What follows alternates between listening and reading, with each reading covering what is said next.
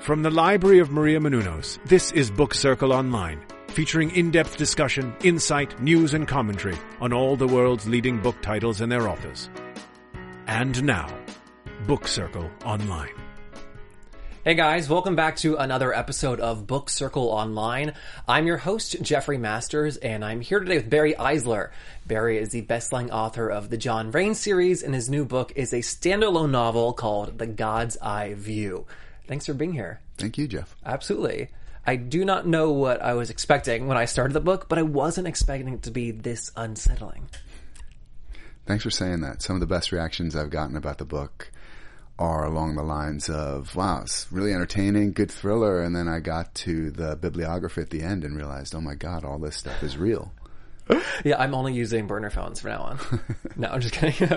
But, yeah, it just, I immediately thought also that, like, this has to exist.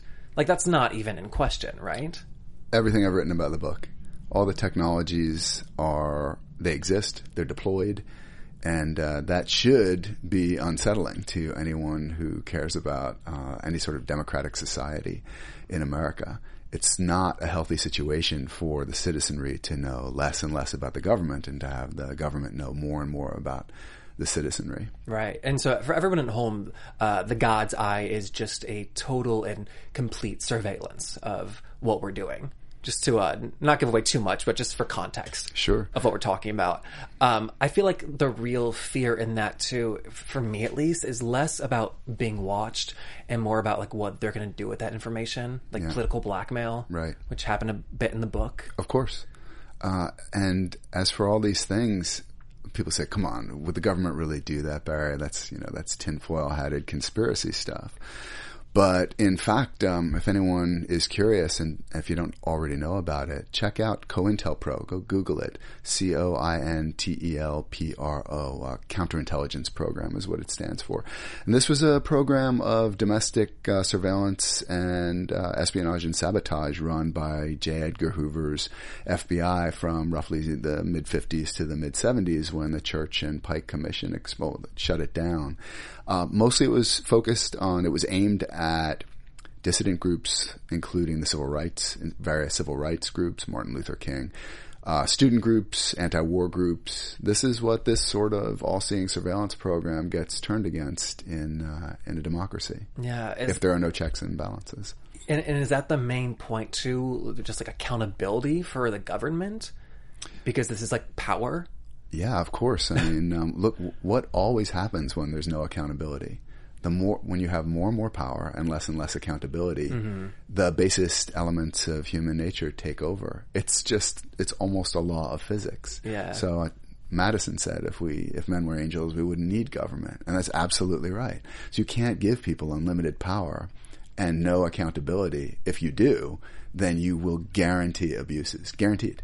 Yeah, and did it start with Hoover that the NSA started getting this much power? It wasn't called that then, right? There was no NSA when Hoover got started. I mean, Hoover goes all the way back to something like the 1920s, and even the FBI had a different name to start with. But no, mostly it started with the notion of domestic communist groups. That was the big boogeyman of the day that justified sabotage and surveillance against, as I say, anti-war groups, civil rights movement. What's interesting about entrenched establishment power is that their biggest concerns are never, in fact, foreign enemies. They're always more concerned about domestic dissent. Because if you think about it, a group like ISIS offers tremendous upside to American elites.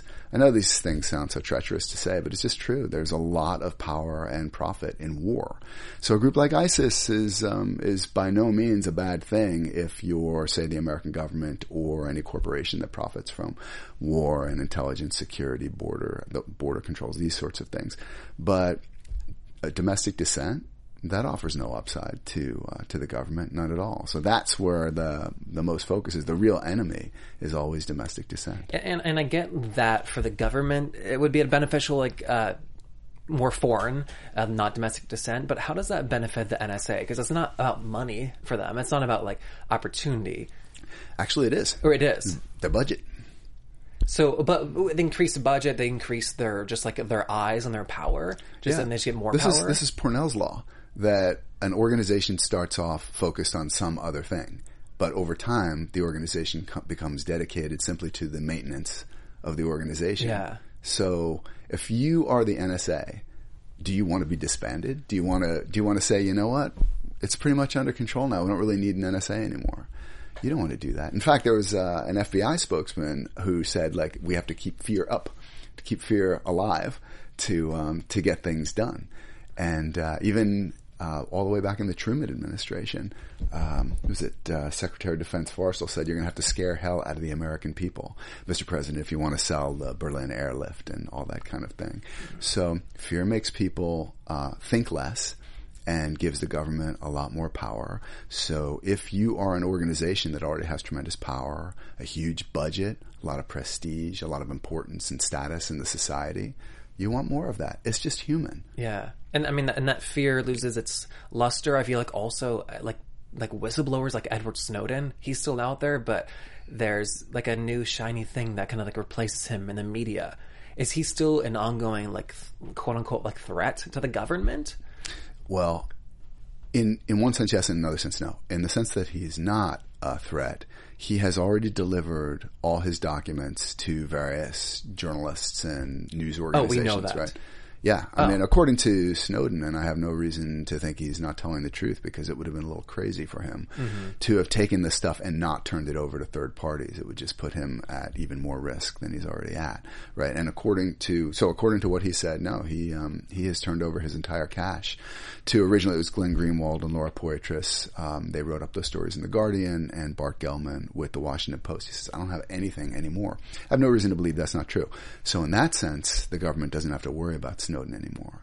But what the government does have to worry about is making an example of him. And if you look at the way the government, particularly in this case the Obama administration, has treated every whistleblower, treats everyone as a threat, not just because of what has already been revealed, that cat is out of the bag, so to speak, but as an opportunity to disincentivize any future whistleblowers. And that's why the Obama administration has prosecuted more whistleblowers under the 1917 Espionage Act than all previous American administrations combined. Can that not also be, though, because we've never had this capability? Yes, that's absolutely right. Okay. So I don't mean to be too hard on Obama, even though I'm not a fan. Sure. It's not that he has a worse heart, say, than Bush or any of his Yeah. predecessors. And maybe he does, maybe he doesn't. But what he does have is a lot more technology. So, for example, Obama has killed far more civilians in drone strikes than any of his predecessors. Yeah. But is that because he's a particularly bad guy? Maybe. But it's more likely that it's because weaponized drones were just coming online during the Bush administration. We've got a whole fleet now. So Obama just has more capability in the case of whistleblowers to use some of the technologies I depict in The God's Eye View to track down journalist sources, whistleblowers in this case, and then prosecute them. Yeah. Two questions with that. A lot of the people who are dealt with in the book end up being killed. At what point does that's just like not a sustainable option to just keep killing everybody? Like at some point you're going to run out of people to kill, or people are going to catch on. Yeah. Are there like other methods that we employ besides killing people? Yeah. Well, like that just can't be the government's first option always, or is it only the worst case scenario, like the last resort? It's one option of many, I guess. Right? I mean, you can prosecute whistleblowers for sure. Yeah. Government's done that. People don't seem to object too much. You can imprison people, including American citizens, without charge, trial, or conviction, forever. We've done that. And so these are the sorts of things that have become normalized since 9/11. In fact, I remember reading, this is all the way back in 2001, maybe November 2001, so not that long after 9/11, the CIA took a bow for a Predator drone strike in Yemen that killed a carload of suspected terrorists. The government never calls them suspected terrorists. They're always terrorists. One of whom was an American citizen. And there was no outcry at all. No outcry that the U.S. government had functionally just executed an American citizen without charge, trial, no jury, no conviction, just Right. executed him. And I thought, wow, the game has really changed. It wasn't long after that the government arrested Jose Padilla. Do you remember him? I do not. So-called dirty bomber. They said, this guy's trying to build a radiological bomb and blow it up in Chicago. Really bad guy. They took him. They put him on a Navy ship. They offshored him, never gave him access to a lawyer. No due process. So that's the America we're living in right now. It's strange to consider these things. And people younger than I am, people who have come to political consciousness post 9/11, they don't know that there was anything different before. They're used to this stuff. They're used to the notion, for example, of secret laws. I mean, in America, we have secret laws. The government is passing laws, interpretations of laws, and we, the citizens, are not allowed to know what those things are. Senator Ron Wyden of the Intelligence, the Senate Select Committee on Intelligence, was talking about this before Snowden, and he said there are two Patriot Acts. There's the one you're allowed to see, and then there's the Patriot Act as it's been interpreted by the government. You're not allowed to see that interpretation, and if you could, your hair would stand up. Now, Wyden should have actually read that secret interpretation into Senate testimony. He would have been able to do that. Pursuant to the speech and debate clause of the Constitution, he would never have been prosecuted. He waited for someone who had to actually take a risk doing it. That was Snowden. But that's what he was talking about. All these things are secret laws in America. It's crazy. But I'm trying to weigh obviously those things, some of that has to happen for us to function, but I don't know. You don't think so at all? Why do we need secret laws? Maybe not secret laws, but I think of it in the sense of the government will always do things that we're not aware of, for protection or security. For me, I don't need to know every little thing that goes on. Sure. And of course they're going to have secret protocol to keep, to us safe, security measures. I don't know how, when that turns, when it becomes too much. Yeah.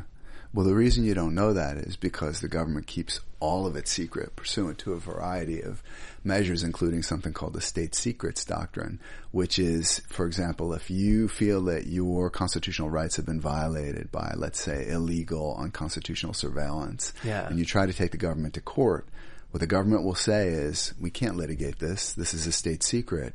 And you'll be stopped outside the courthouse. That's it. You will not get your day in court. And so you'll never have an opportunity to show that this program of surveillance that was violating your rights is in fact illegal and unconstitutional. This is another thing I recommend to people along with COINTELPRO. Google it if you're curious about these sorts of things. Just Google state secrets doctrine. So it's crazy. There are secret laws. And we have no way of examining them. So what does that mean if you know anything about human nature? What's going on behind those closed doors with no accountability? Yeah. I did Google COINTELPRO after I finished the book, and it was just a black hole of this is so much.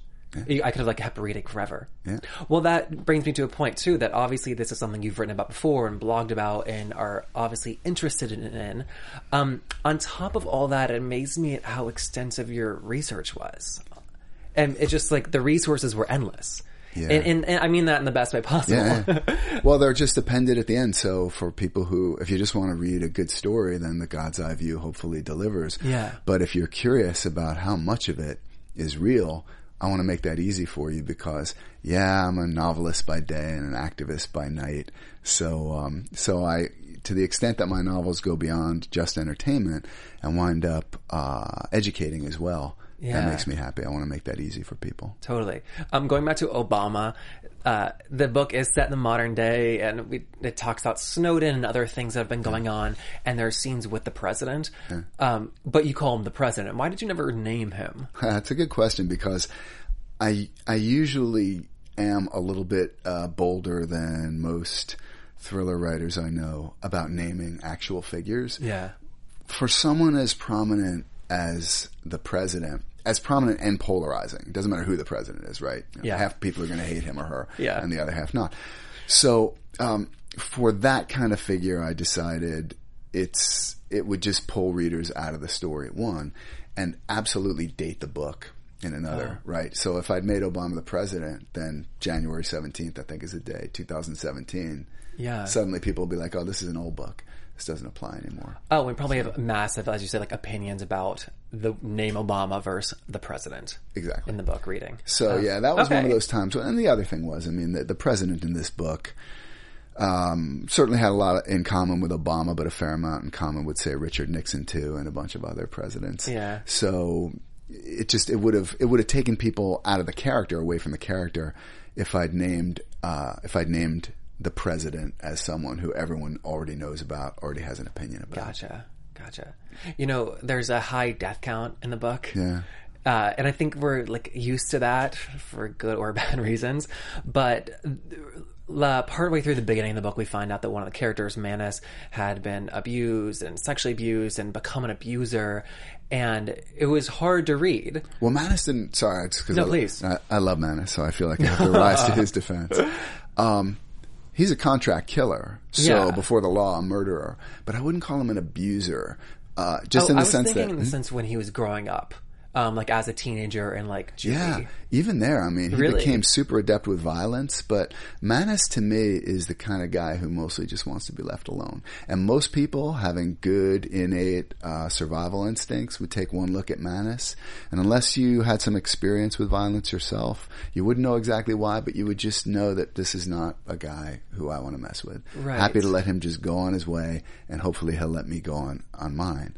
That's Manus. He didn't really want trouble, but trouble kept coming to him because of the situations he was put in, and so he became pretty expert in dealing with trouble. Okay, that's how I look at him. But you know what? I could be wrong. Maybe I was just like grossly generalizing it. That's fair. You know, the other thing is too, sometimes people say, oh, I'm sorry, I didn't know. And what I say is, look, that's just my take. I'm not the authority. I'm really not. No, and I wouldn't think you're trying to tell me like what I need to get from it. But I'm reading about that. It happened fairly early on in the book. We found that out. It changed the entire tone of the book for me. Just and it told me that this is going in like a darker place than I previously expected. Yeah. He had a pretty dark childhood. Yeah. And the way I see Manus now is someone who, he would have been okay. I mean, if he'd been born in or grown up in normal circumstances, he probably would have been just a pretty normal guy. I don't know. Maybe he would have become law enforcement, maybe military, maybe he would have been just a general contractor, which is the legend he lives.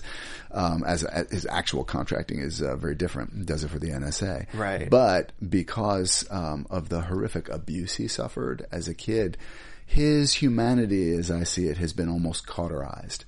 And I got a nice compliment the other day from an author, a novelist I really admire, a guy named Andrew Vax, who posted about the book on Facebook, and he said, Barry, you really nailed what was it called? He said the attachment disorder syndrome and someone exploiting it. And I didn't know what that was, so I looked it up. And what it refers to is if a child has been abused, has not received like the kind of unconditional love we tend to think children should receive and deserve, that person may grow up into an adult who spends his or her whole life trying to find that unconditional love that wasn't there when they were younger, and that can be a problem in a variety of ways. And one of them is you've got some people out there who have an instinct for exploiting that kind of need. And so with Manus, I mean, nobody valued this guy. He had to learn skills just to stay alive in prison before the director rescued him. And the director was very skilled to pick him. Exactly. Yeah. Totally. So the director is one of these people who consciously or unconsciously recognizes that someone like Manus has a psychological, emotional need, wants like a father figure, someone who he can believe in, someone who has been good to him where the entire world has been bad. Yeah. And Manus then cathects to the director and doesn't really care that much about what the director wants. Like, all he cares about is protecting the director. That's what he is. Another character in the book describes him as like a rescued dog who he's just going to protect the director. Exactly. And Manus can be pretty ferocious in his protection. And on top of that, the director is incredibly skilled in persuasion and influence. Yeah, he's a smart guy. Yeah, he's insidious. using what? He's smart, but insidious. Yeah. Of course, yeah. But he was like using like the fundamentals of NLP. Yeah. You know, is that something that you've studied yourself? Well, they teach it at the CIA, or at least they did when I was there. So I don't know how much there is to it. I don't know if I could use it myself, but there are a lot of people who swear by it. Really? So, so I thought the director would look for those sorts of things. You know, are the eyes going left, the eyes going right? Is it recall or imagination? You know, that kind of stuff. Because you were in the CIA, even though this is fiction, does everyone just assume automatically it's all real? That's a good question. I get some weird questions when my background comes up. Probably top of the list is, have you ever killed anyone? Number 2 would be, who killed Kennedy? It's always about killing, right? So, yeah, I actually hope that my background gives a little bit more, weight to the story. The reason I have the bibliography in here, as I said, is that I want people to understand that all this is true. And, it may be that you come away from the book feeling, hey, I'm glad that the government has the ability to know where every person goes in the world and who they visit and what they say online and the sites they visit. And if they want to crack their texting history, and they've got all their metadata, which means who they've called and who calls them. Like, if the government wants to know about all those things with regard to every single American citizen, I want the government to be able to do that. I wouldn't agree with that view, but okay, I would respect it. I can engage it. But the way I fall on this is, well, the way Snowden himself seems to fall. He said, look, of course I have my opinions about these programs, but that's not what matters. What matters is that we, as a democratic society, can make these decisions in an informed fashion. Yeah. We have to know about these things, that they exist, what they are, what is their nature, so that if we think they're good, we can vote for them, or if we think we're bad, we can vote against them. But what we can't have is the deployment of an absolutely unprecedented bulk surveillance apparatus without even knowing its dimensions, let alone being able to vote on it. That outcome is completely antithetical to democracy. So, yeah, I mean, I have my opinions too, but at a minimum, I just want Americans to know about this. And then once we know about it, hey man, if you like it, all right, I guess we're stuck with it. Yeah, I promise we won't spend the whole interview on Snowden, but why would a contractor have such incredible privileges and access? I don't know specifically with regard to the NSA. It's a good question. I know he was a systems administrator. It's called sysadmin. Yeah. And those are the people who are like the IT architects, the IT infrastructure guys. So they have access of necessity to a lot of things that even ordinary people don't. You can almost think of him, as I see it anyway. Maybe I'm wrong, and I'm sure some people will correct me if I am, but I think I'm almost as a mechanic. I mean, he really knows how the car works. He can get in under the hood, and he needs to if anything's going wrong. Right? Yeah. He's designing a lot of this stuff. But just to drive the car, you don't need all that access. You don't need all that information. So he was one of the guys who had all the knowledge, and therefore needed the access. Wow. Oh, Not to mention, by the way, there are more contractors in America than even the Secretary of Defense knows. Remember when Robert Gates was Secretary of Defense and someone asked him, he said, I don't know. He doesn't know. We've got 1.5 million people in America who have top secret clearances. Most of them are contractors. Nobody really knows. That's a problem. That's not a good thing. Yeah. Sorry, I don't mean to depress anyone. No, it's actually a really fun book. No, it is. It is. It's such a massive issue that what would be not a perfect world, in a a realistic world, what would be a plausible step that you could see happening? Yeah. Well, there are a lot of things that could be done, and in my opinion should be done.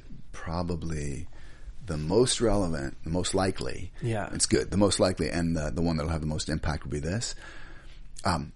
Ubiquitous deployment of encryption technology. Because this goes back to something we were talking about a little earlier in the conversation. Why is Obama killing more people with drones? Why is Obama prosecuting more whistleblowers than anyone who came before him? Is it because he's a particularly bad guy? Again, maybe we could debate that, but come on, probably it's because he just has tools that his predecessors didn't have. The government now has tools that never existed before. I mean, the East German Stasi did the best it could, and it did a lot, but it had index cards, right? Mm-hmm. We now have what the NSA calls, the NSA itself says, we're living in the golden age of SIGINT, signals intelligence.